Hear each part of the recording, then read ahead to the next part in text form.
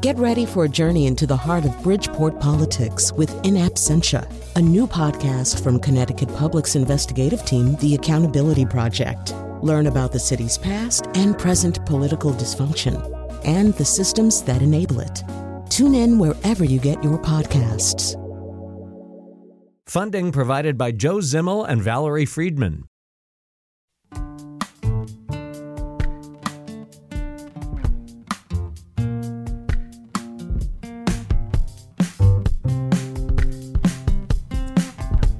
This is Where We Live on Connecticut Public Radio. I'm Lucy Nalpathanchel. $400 million from the federal government helped keep Connecticut renters in their homes during the pandemic. They received rental assistance through the Unite CT program, which began last March. But the program has stopped accepting applications, and there are no plans by state lawmakers currently to keep Unite CT going after the end of the month.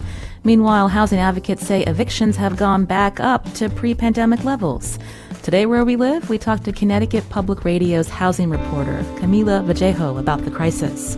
Unite CT helps Connecticut landlords, too. What do they want to see policymakers do in the months ahead? Already, more than 50% of all renters are cost-burdened. We hear from the Connecticut Coalition of Property Owners.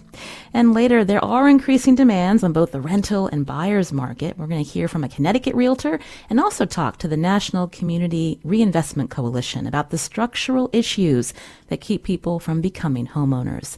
Now, are you struggling with rent or finding an apartment, or are you struggling to buy in the current housing market? You can join us. Find us on Facebook and Twitter at Where We Live. Our first guest again, Camila Vallejo, joins us on Zoom, Connecticut Public's housing reporter. Camila, welcome back to the show. Good morning, Lucy. Thank you so much for having me. Now, I mentioned that evictions are going back up to pre-pandemic levels. You recently profiled a family of 7 who were evicted from their home in Norwalk. They fell behind rent during the pandemic. Tell us a little bit about their story. Absolutely. So Victor and Amelia are 2 Norwalk residents who were recently evicted from their home of 3 years with their 5 children. The family fell behind on rent last spring. At the time, the father was ill and the wife was pregnant, unable to work as much as they were used to. And like many other residents in Connecticut, they fell on hard times. And despite the fact that they took advantage of Unite CT, they really weren't able to get back up. And unfortunately, they were evicted in February.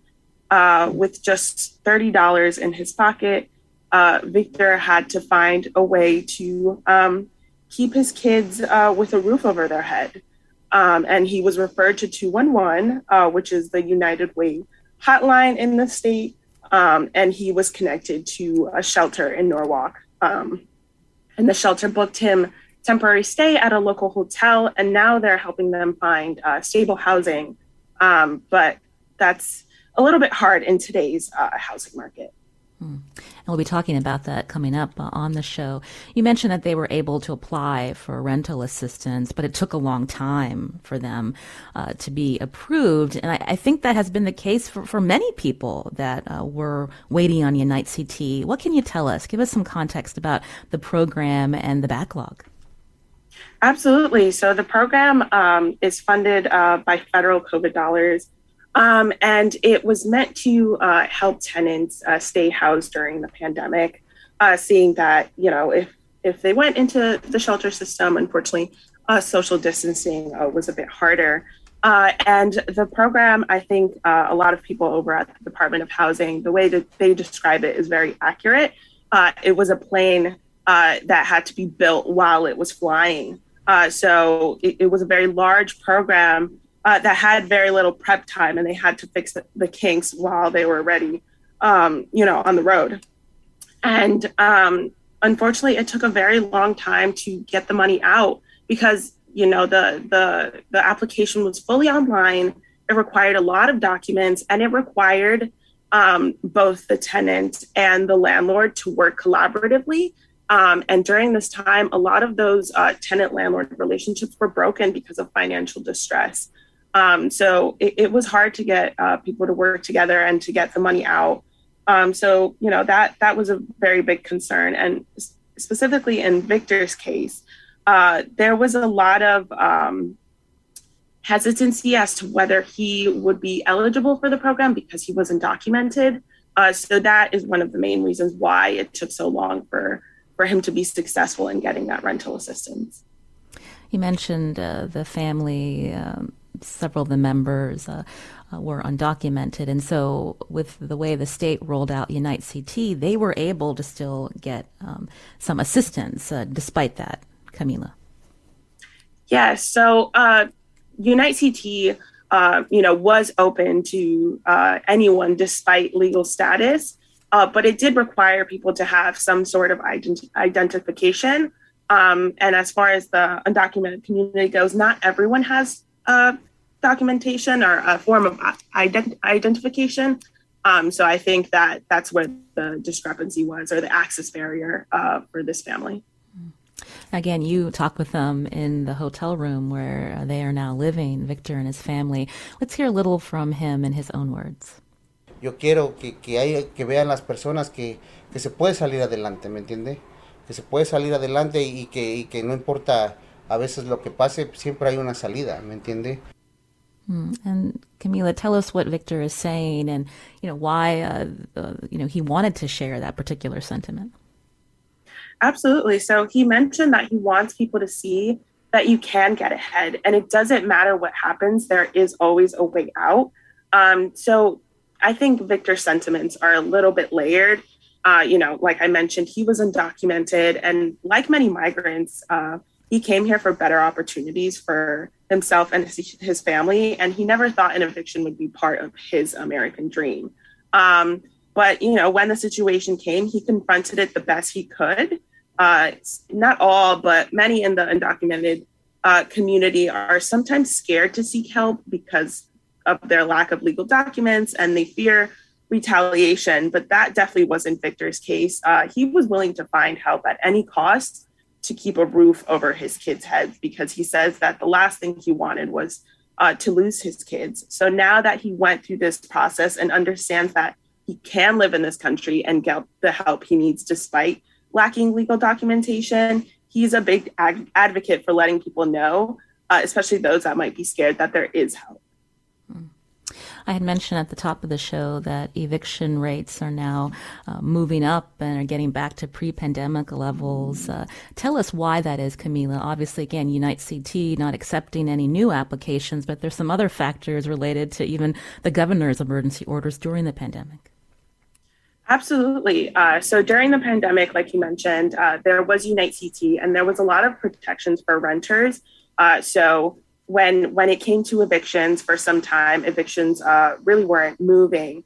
And then when they were, especially for non-payment of rent evictions, landlords were really encouraged to apply to the Unite CT program before even moving with an eviction. So that kind of decreased the amount of eviction filings that were going through the court system. But now all of that is over. So landlords can use the court system again, as they did before the pandemic.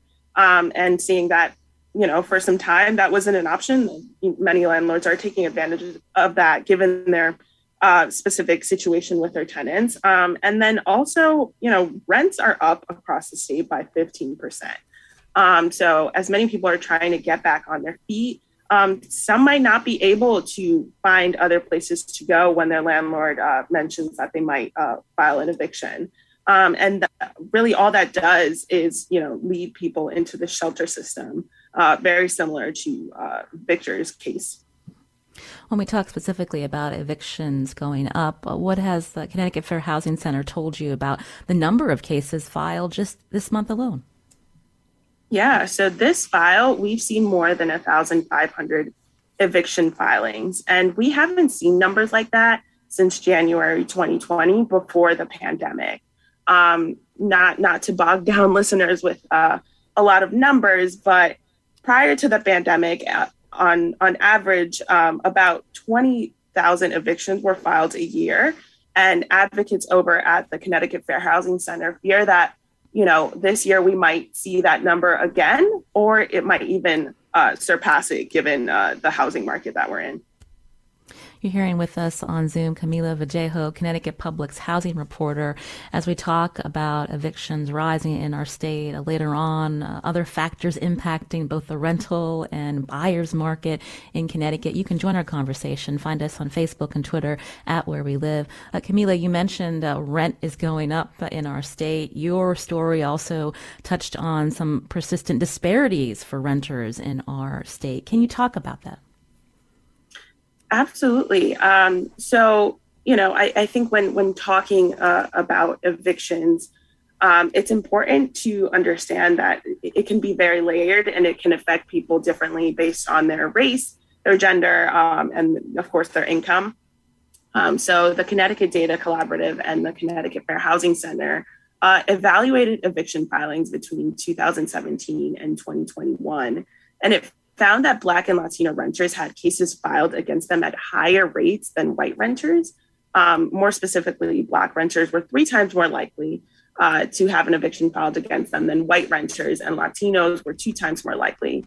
And when you look further into the eviction data, you find that women of color are hurt the most by evictions. So, that's another thing that the renters are facing across the state.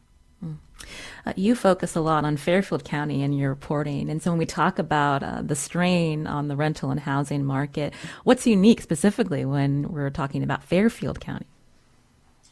Yeah. So when we're talking about Fairfield County, specifically right now in this moment, rents are pretty high, and that's all based on demand. So one thing that we saw during the pandemic is that, the way we approach the work week completely changed. And a lot of people were fortunate enough to work remotely, and that opened up the possibility of living anywhere. So we saw a good amount of New Yorkers taking that opportunity and moving to Connecticut, and many landed in Fairfield County. The average asking rent price in New York right now, according to Redfin, is over $3,500 a month. So of course, prices in Connecticut are more affordable.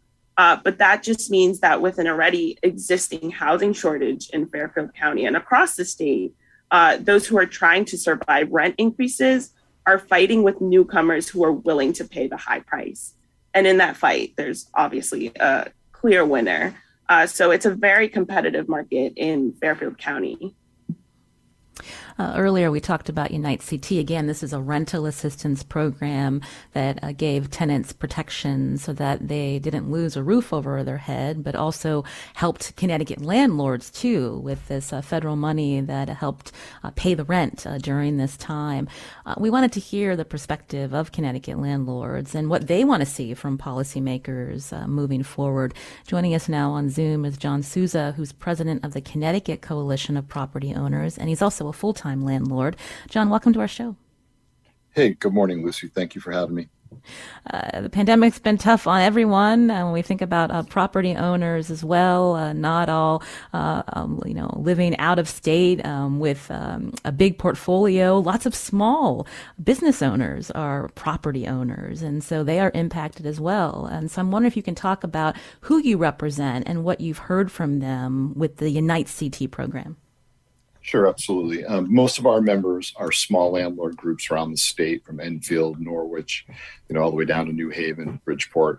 Mom and pop organizations, small business people, a lot of part-time people, a lot of people that live in the property that they rent. The type of places that when you got your first apartment, you probably met the person that owned it in person, shook hands, and moved in. So, regular small business people. When the Unite CT, when the pandemic happened, obviously, there was a big dam built across the eviction system, and luckily the Unite CT program came along. They did a great job at DOH getting it going. I heard what Camila said, and I agree. They worked day and night down there to make it happen. Unfortunately, it had some problems. It was slow, which is like every bureaucracy ever, but they tried to do the best they could. They did some things to help that, make it go forward, and it worked. And if the landlord and tenant were cooperative with each other, there was money distributed. It helped a lot of people, helped a lot of landlords. So that's what it was supposed to do. Unfortunately, what happened was that because the governor had all these, stops in the system, rightfully so initially, but kept him going because feeling that the Unite CT system was there to help. A lot of people took advantage of the whole system too and stopped paying intentionally, unfortunately. And a lot of landlords were hurt pretty bad. I'm seeing now on some of the pages that, people were owed months, years of rent, coming up at 1.2, 1.3 years of rent, and they're just getting to the system again. The evictions are going again to get these people out, unfortunately. When you talk about evictions and some of the measures that the governor took, so obviously the eviction moratorium during the pandemic that has since ended, but when we think about the costs that landlords shoulder, I can't imagine that, evictions, that they add to the cost when you think about having to go to court. And so, what is a way forward to not only help these small business owners, but also to keep people housed? John, what do you want to hear from policymakers? Sure, absolutely. So first of all, there is no other way for a landlord and tenant to resolve their disputes. There's only the eviction system, right, which is a summary process, it's called. And in Connecticut, it's a system, and it used to take less time. Now it takes more time, which is a problem. They've added automatic representation from the tenants, where they used to have a system where you would go in and there was a mediator kind of, you would meet with them. In the last 20 years, landlords have had to hire lawyers. We didn't have any choice because of the LLC system. You get the protections from it, but you can't represent yourself. I used to go represent myself. Today I can't. So it adds more costs to the system. If the system worked quickly and efficiently, people, believe it or not, let me start with this. An eviction doesn't automatically mean you're thrown out. It means you go to court and usually make an agreement. Everybody mostly gets a second chance. So you go to court, you make an agreement, you're back on your feet. I could pay this plus something off the arrears, and you could stay. And if they do what they agree to do, then they become a tenant good standing again, and they just go on with their life, which happens a good amount of time. It's not automatically when you file an eviction, you got to go. So I just want that to be clear. Nobody wants evictions. It's expensive for the landlord, traumatic for the tenants. We get it. But there's no other system. So if we could make that system efficient for everybody, take some of the costs out of doing business in Connecticut, it would be a good thing. And you know what? They used to show up at court with a checkbook. There was programs. CRT had a great one. And they said, if you guys make an agreement today, we'll give a month or two of rent, to make it happen, to help the tenant and help the landlord. It was quick and efficient, didn't require 3 or 4 months of, backlog to make it happen. So, those are the kind of things that would make housing more affordable in Connecticut. You mentioned efficiency is important. There have been also calls from some state lawmakers that Unite CT shouldn't end, but of course the money's got to come somewhere.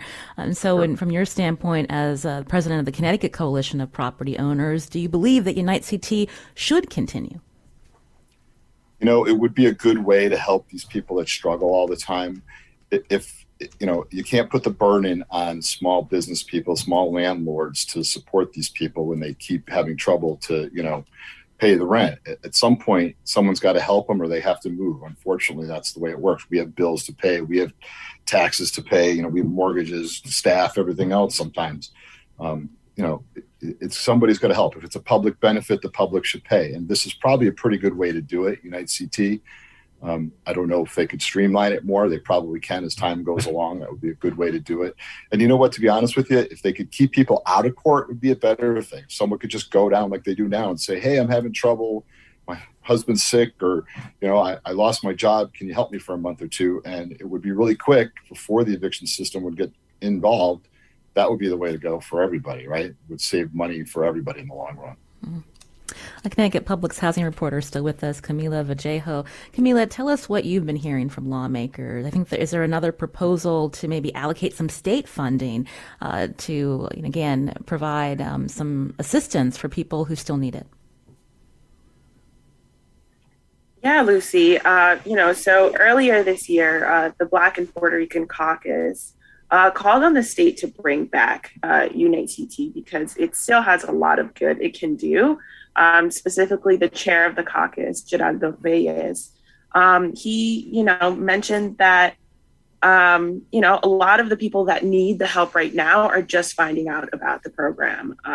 So, there should be the opportunity for it to open up again. And he mentioned in his proposal that he would like to see around $250 million from the state go to this program, to help the remaining people that are in this situation and need to get back up on their feet. John, when you hear that, are you hopeful? I think it would be the most cost-effective way to get everybody, help and get back on their feet. We all know that if someone gets evicted, it's very expensive. The state has to support them, has to give them rent security to get back into a place. They might be homeless for months on end. So keeping them in the apartments they are now, if they could work out a deal with the landlords that's there, I think that's a very efficient way of doing it.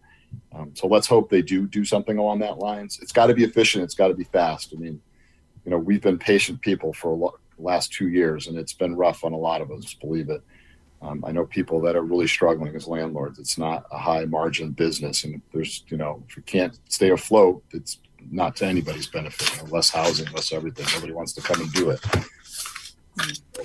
John, when you talk about some of these small business owners, who have property, who've been renting for years because of, they've lost money in the pandemic, and we know inflation is leading to landlord costs going up. Also, inflation impacting how far a dollar goes to help a low income or moderate income family. Are you hearing from some landlords who are saying enough's enough, they can't continue this, and they are selling off property now? Yes, that is happening. A lot of people are selling to out-of-state people. Unfortunately, I guess Connecticut looks, very appealing if you're from out of state, some New York or something.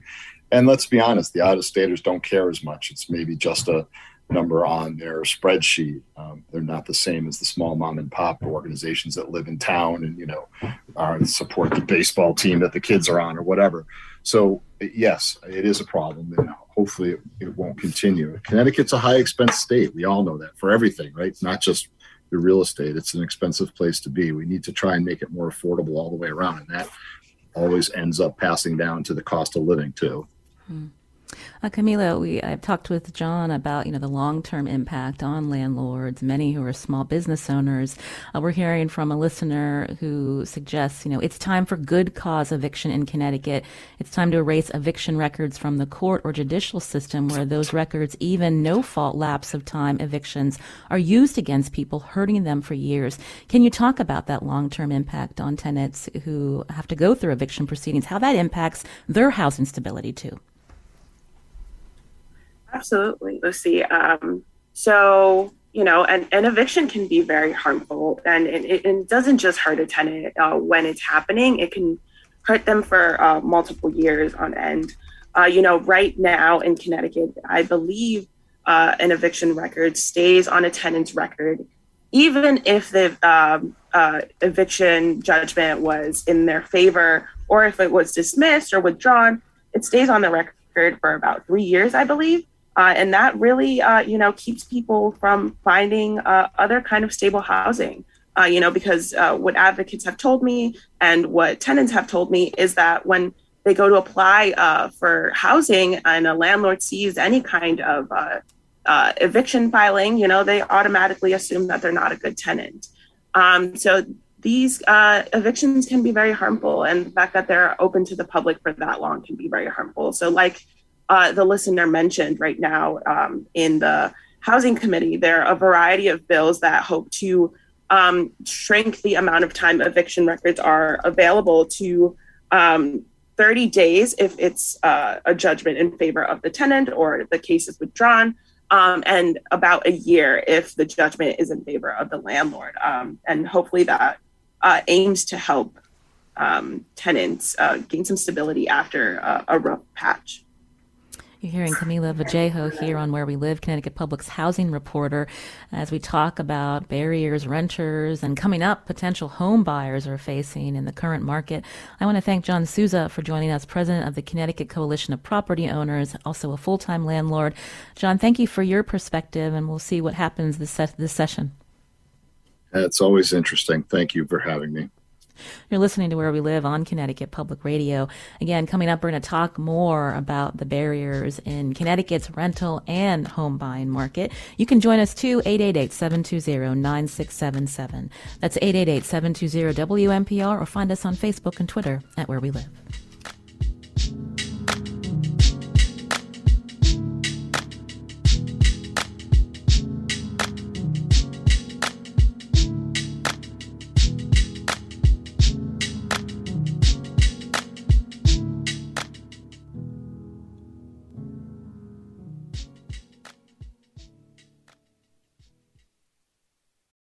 Support for this podcast comes from Hartford Healthcare.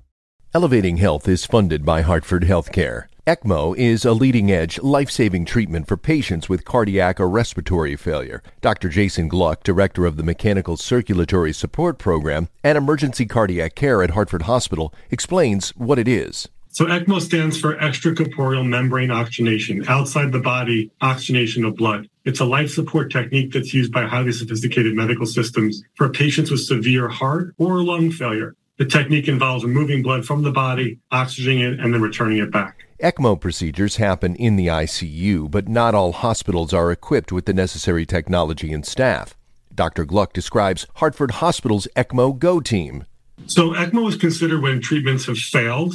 And in our center, with a special ECMO on the Go team, we'll actually take that technology to their hospital and help them out there if they need to stabilize the patient and then bring them back to Hartford for recovery. For more information, go to ctpublic.org/elevatinghealth. You're listening to Where We Live on Connecticut Public Radio. I'm Lucy Nalpathanchel. Earlier, we heard from Connecticut Public's housing reporter, Camila Vallejo, about the families who are struggling to afford rent or stay in their apartment now that the state rental assistance program, Unite CT, is no longer accepting new applications. The Hartford Courant reported on Sunday for every 100 extreme low-income households, there are just 42 rentals available and affordable to them.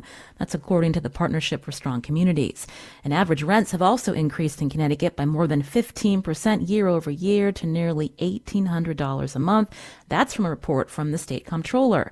We want to hear from you. What are you experiencing as a renter? You can join us 888-720-9677 or find us on Facebook and Twitter at Where We Live. Joining our conversation now on Zoom is Tammy Fellenstein, president of the Connecticut Association of Realtors. Tammy, welcome to the show. Good morning. Thank you for having me. I understand you've been a realtor for some time. How would you describe the current market? Yeah, it's funny. I was at an event last week and somebody said, "Oh, the market's so good. You must be so happy." And I said, to be honest with you, this is the most stressful, the most brutal, the most competitive market that I have ever seen. And the agents in the real estate community are working harder than they ever have. When you talk about it being stressful and competitive, let's first talk about the rental shortage and what realtors are seeing, because realtors often help people find apartments. Absolutely. Especially it's always a progression. You help somebody rent something, and then a couple years later they buy something. A couple years later they trade up. They have family. Our business is based off of longevity and about establishing relationships. But it's been very trying. The inventory is historically low. I've never seen anything like this. So when you talk about inventory, so single family homes that are available with demand being high, supply low, is that keeping more people in the rental market? And that's why we're also seeing increasing rents, Tammy? So honestly, in a typical market, if the rental market is strong, the sales market is generally not, and vice versa. And this is really the first time that we're seeing a highly competitive market in both the sales and in the rental market. And it's just all a function of the strong demand that we have. There are reasons why the demand is so great, because we have so many new factors adding layers of what is a normal demand. When we talk about inventory, when we think even for places for families to live, there has been a lot, debate last session and continues this session, Tammy, about how to find more affordable or build more affordable housing in Connecticut. There's a lack of multifamily homes, and that relates to down zoning laws. So where does your Realtors Association stand on efforts to increase housing statewide that's affordable when we talk about families and not just the elderly or single individuals? Right. I mean, our association supports any legislation that helps to layer in affordable housing. The problem is it's sort of like everybody thinks of affordable housing is great, but they don't necessarily want it in their neighborhood. And that becomes the struggle that legislators deal with. Because we desperately need affordable housing, whether it's requiring buildings to segment a certain percentage of their buildings to affordable housing, to building new affordable housing closer to transportation centers. offering incentives. There are a lot of different ways to attack the problem. Camila Vallejo is still here, Connecticut Public's housing reporter. Camila, can you add to that in terms of the context when we think about the shortage and who's impacted here the most in our state? Absolutely, Lucy.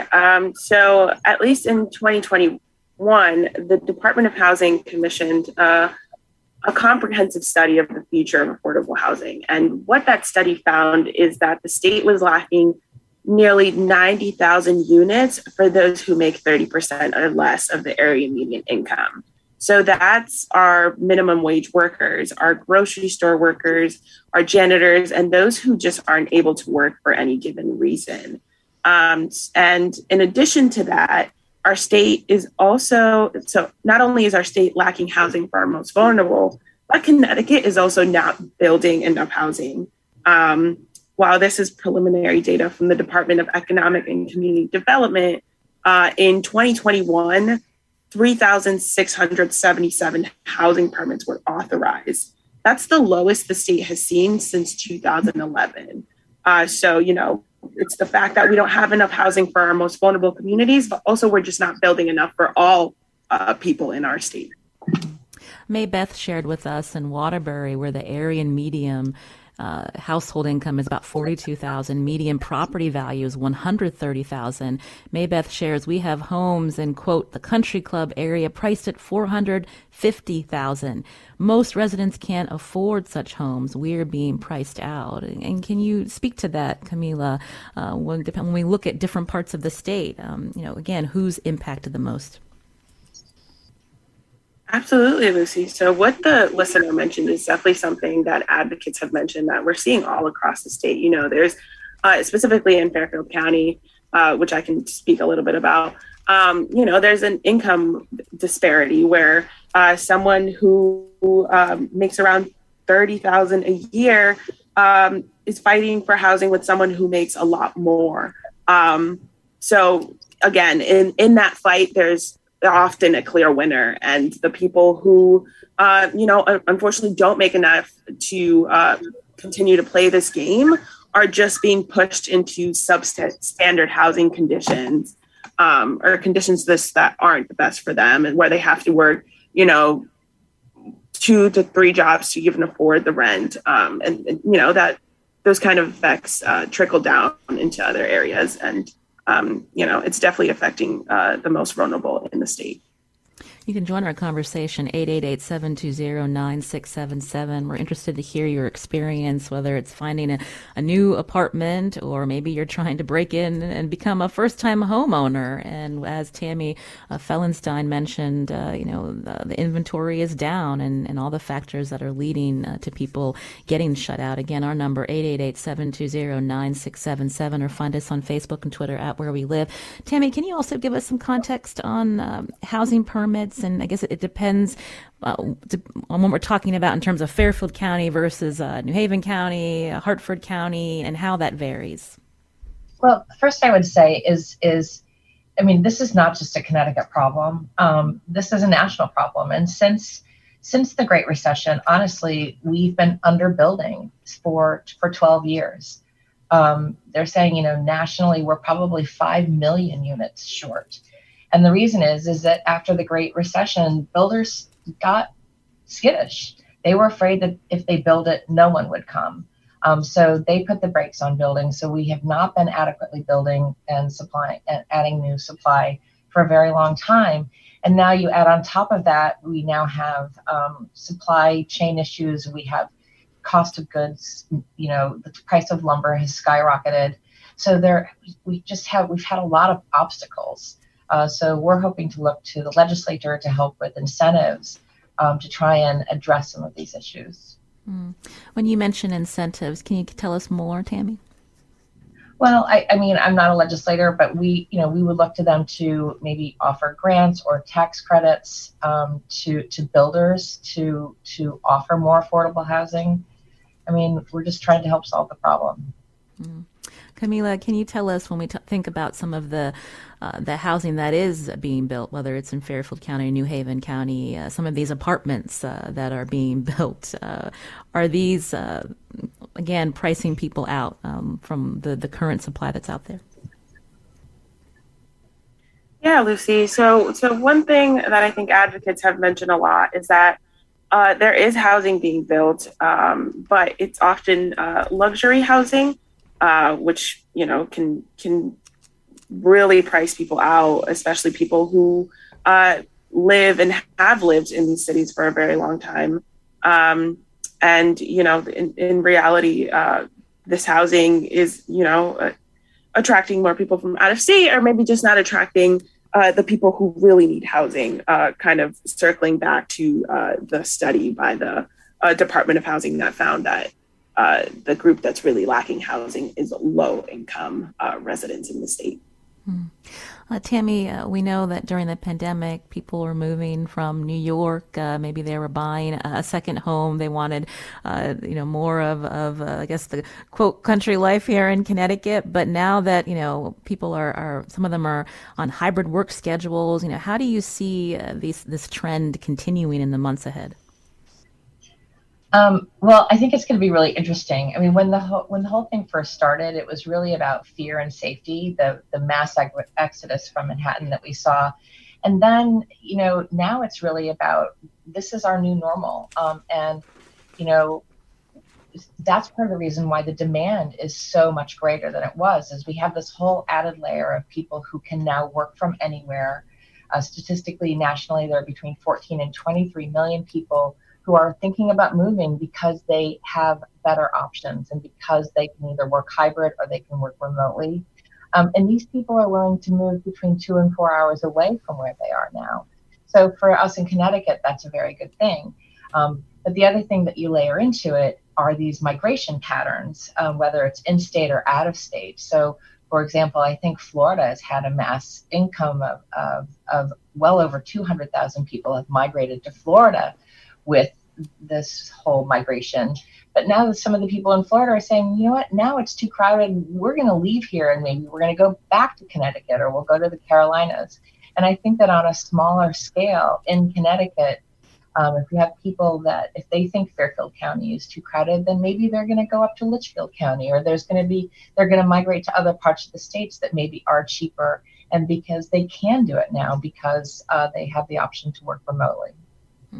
I mentioned first-time homeowners earlier, Tammy, and when we think about what you and your colleagues are seeing, people putting down cash offers and how that prevents people who are still trying to get their first starter home when we talk about this demand and inventory being low. I know. I hate to say it, but it's discouraging because obviously cash is king.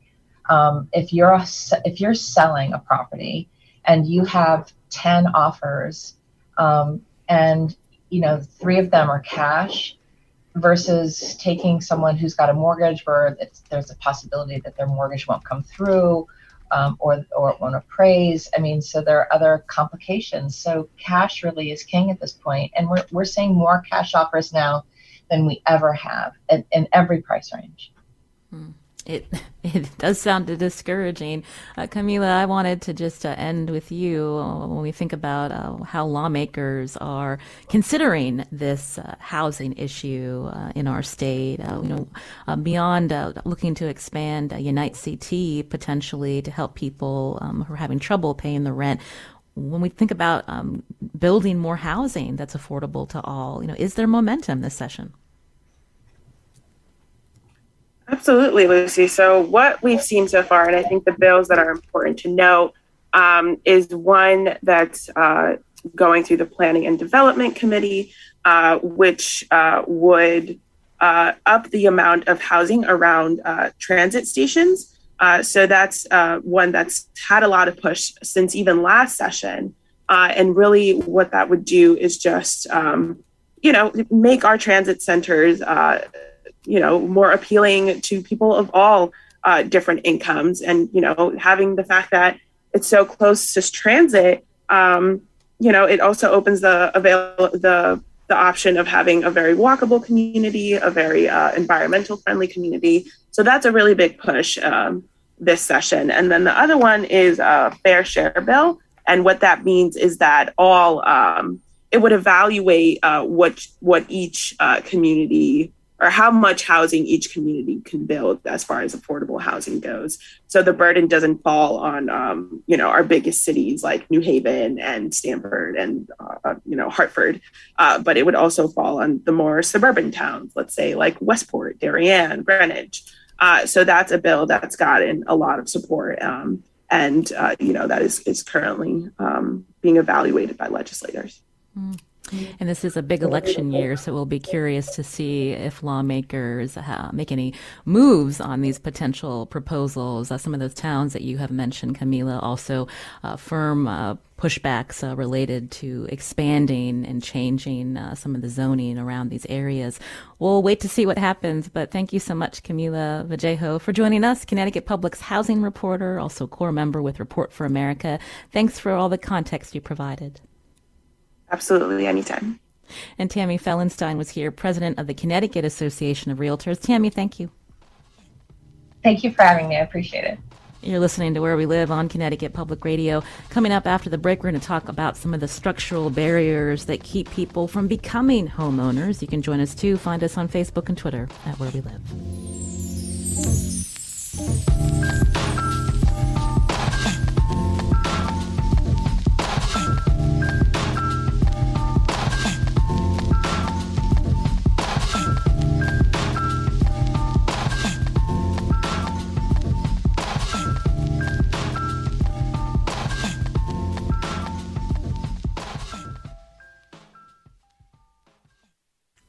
This is Where We Live on Connecticut Public Radio. As we've talked about this hour, there's a lot of demand for single-family homes, but not enough homes on the market, which lead to higher prices.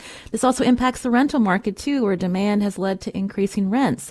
There are also structural barriers that keep people from becoming homeowners. Joining us now with some perspective on that, on Zoom with us, Joshua Devine, Director of Racial Economic Equity at the National Community Reinvestment Coalition. Joshua, welcome to our show. Hello. Good morning. Thanks for having me. So tell us a little bit about your role with the coalition and the data that you're collecting related to, who's most impacted when we talk about people being shut out of housing. Mm-hmm. Yeah, so the National Community Reinvestment Coalition is a coalition of grassroots community and economic development organizations. And our focus really is to work closely with them, with these members, to create opportunities for people and households to build wealth. And we do that by championing fairness in banking and housing and business development, and working alongside researchers, policy experts, strategists, organizers, et cetera. The department that I head up, the Economic Equity Department, really focuses on thinking about the economic conditions of people of color and its impact it has on the opportunity to kind of build wealth. So as we're thinking about what that means in terms of homeownership, I think it's obvious and clear that homeownership is a critical path towards wealth and wealth creation. But we've seen just in the data that we've parsed through and taken a look at national trends that there's still a persistent homeownership gap between people of color in this country. More specifically, the gap between the Black homeownership and their white counterparts, and that persistent gap in Black homeownership has widened and has been an issue for the past few decades. Mm. The numbers are startling. I believe it's about a little more than 4 out of 10 Black people in our country are homeowners. But when you compare that to white people, 7 out of 10 white people own homes. And so when we think about how lenders are part of this, right? Are they tracking this data? And, what can be changed? It's surprising even after the recession if that's not happening. Yeah, absolutely. So NCRC takes a look at the housing market from the lender vantage point. So through the Home Mortgage Disclosure Act, we can really explore and assess home purchase loans, refinancing activity, and really take a look at financial institutions and their impact on actually expanding home ownership. And we're seeing a lot of really interesting data coming out of our reporting, there is a clear correlation between, for example, low-income households and lending activity. So more households are being denied mortgages in areas where there's really low income. And a lot of that has to do with some of the reasons kind of noted earlier today. We also have what we call a fair lending tool that allows kind of stakeholders to examine lending patterns over the past few years.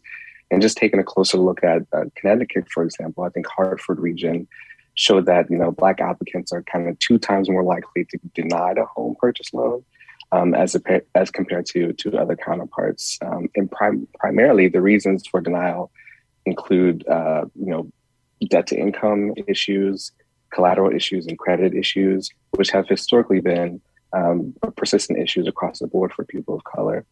So there's a lot of interesting activity happening, and the need to think about how we continue to hold our lenders accountable to lending to these population cohorts.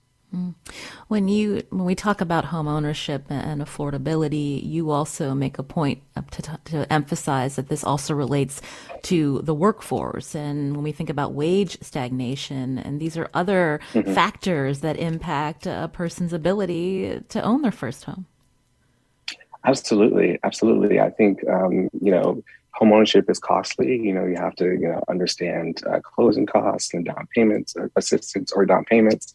And that's not likely for a household or a person who is in a lower wealth or lower financial condition. And what we know about COVID and the pandemic and what has happened to families, that the pandemic has disproportionately impacted people of color, particularly those who did not have a good financial situation even at the start of the pandemic. So yes, as families are experiencing income instability, wage disparity, it only widens the barrier that exists for people to actually explore and purchase their first home. When you think about some of the traditional expectations when someone's buying their first home, to 20% down, that's a lot of money. And many Americans, unfortunately, don't have that type of savings. I know our state in Connecticut, there are specific programs where instead of 20% down, they can get a loan maybe with 3% down. Are you seeing more states with these types of programs, Joshua? Sure. Yeah, I think there are kind of 2 responses to that. Yes, there are programs at the local and regional levels that are really working closely to ensure that there is equitable products and services supporting these families with lower wealth conditions.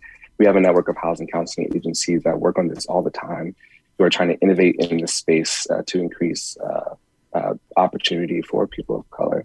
But there's more that can be done at the institution level, with banking institutions, with financial service companies, to really strengthen access to homeownership through product innovation.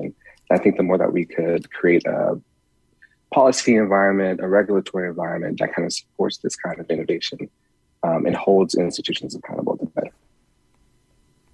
You've been hearing Joshua Devine here on Where We Live, Director of the Racial and Economic Equity at the National Community Reinvestment Coalition. Joshua, thank you for your perspective today. No worries. Thank you. You've been listening to Where We Live. I'm Lucy Nalpathanchel. Today's show, produced by Katie Pellico. Our technical director is Kat Pastor.